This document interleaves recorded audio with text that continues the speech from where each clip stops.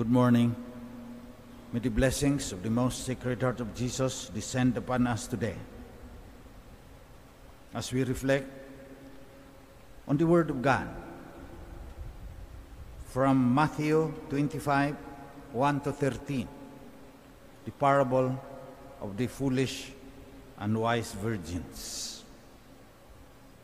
Lesson very clear. Stay awake, for you know neither the day nor the hour when the Son of Man will come in all his glory to judge the living and the dead. How do we prepare for eternal life?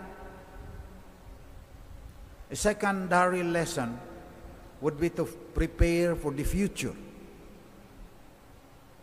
The Second Vatican Council already said, there has been a paradigm shift.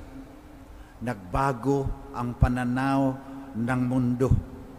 From static, yung lagi na lang ganyan siya, to a dynamic, evolving process. Gaudium et Spes, chapter 5. The world has moved from a static to a dynamic worldview. So ang bilis ng pagbabago dahil dynamic eh.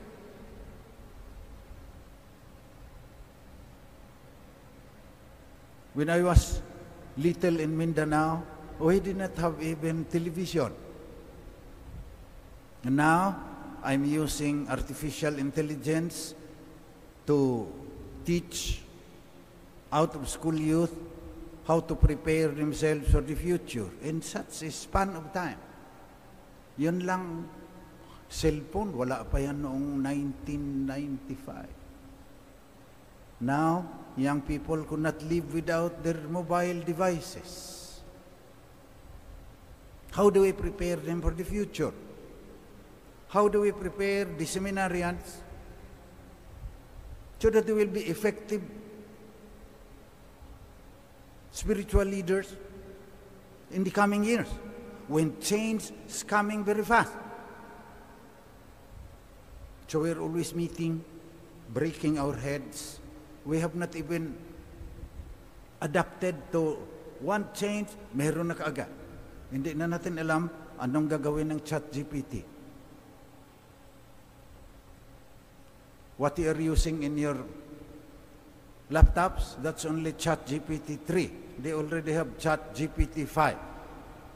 We do not know what it will do because some of these kids are writing a paper, thesis, something like that, on a particular philosopher. ChatGPT can do that in 4 seconds. So how do you prepare for the future? In other words, what kind of oil should you place in the lamps of this seminarian so that it will light their future? But what? The best preparation really is the Word of God, that they will internalize it. Because the Word of God, thy Word, is a lamp unto my feet and a light unto my path as I trod the way to the future. So we hope that in the face of these robots, humanoid robots na marunong din sumagot, na parang professor sa Harvard University for any question you ask, in the face of these humanoid robots and large language models and generative artificial intelligence, Christ the King Mission Seminary will be able to prepare young men, especially to talk to these young people who are suffering from anxiety and depression. And if our seminarians has internalized the Word of God so that it will be a lamp unto their feet and a light unto their path, they can also light the way to the future, put oil in the lamps of these millennials and Generation Z. That's what we pray for today. And for us, first reading, The will of God is your holiness. You should live in holiness and honor. For God did not call us to impurity, but to holiness. Holiness is the oil that we place in our lamps. Just like the Word of God should also make us holy. Light into my path, lamp unto my feet, for the future, and also for the time when the Son of Man will come in all His glory. Holiness. But St. Paul also said, because God calls you to holiness, do not exploit your brother or sister. That means justice.